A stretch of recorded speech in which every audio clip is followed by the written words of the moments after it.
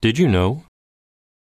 In Jesus' day, what kinds of taxes did people have to pay? From early times, the Israelites were accustomed to making payments to support true worship. But the matter of taxation became complicated and burdensome for the Jews in Jesus' day. As one means to support worship at God's sanctuary, all adult Jews were to pay a half shekel, or 2 drachmas.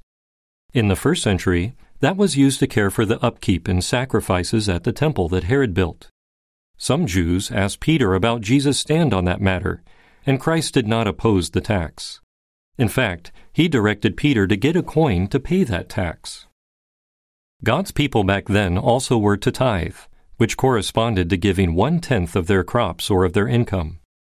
The religious leaders insisted that this tithe be scrupulously paid on every vegetable, even on the mint and the dill and the cumin.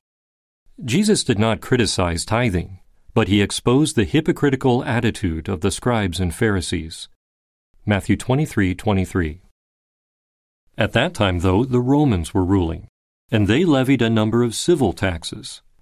One was a tax on those who owned land, and they might pay that tax with money or goods.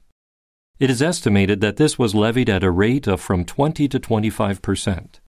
There was also a head tax for each Jew. It was about this tax that the Pharisees questioned Jesus. He summed up the proper position with the statement, "Pay back therefore Caesar's things to Caesar, but God's things to God." Matthew 22:15-22.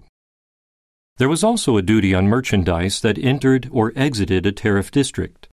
That tax was collected at ports, bridges, crossroads, or entrances to towns or markets. The overall tax burden for the people under Roman rule was excessively heavy. According to the Roman historian Tacitus, during the reign of Emperor Tiberius, when Jesus was on earth, Syria and Judea, exhausted by their burdens, implored a reduction of tribute. The burden was made heavier by the method of collecting those taxes. The right to do so was auctioned off.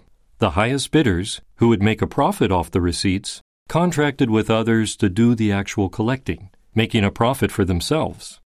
Zacchaeus appears to have had such collectors under him.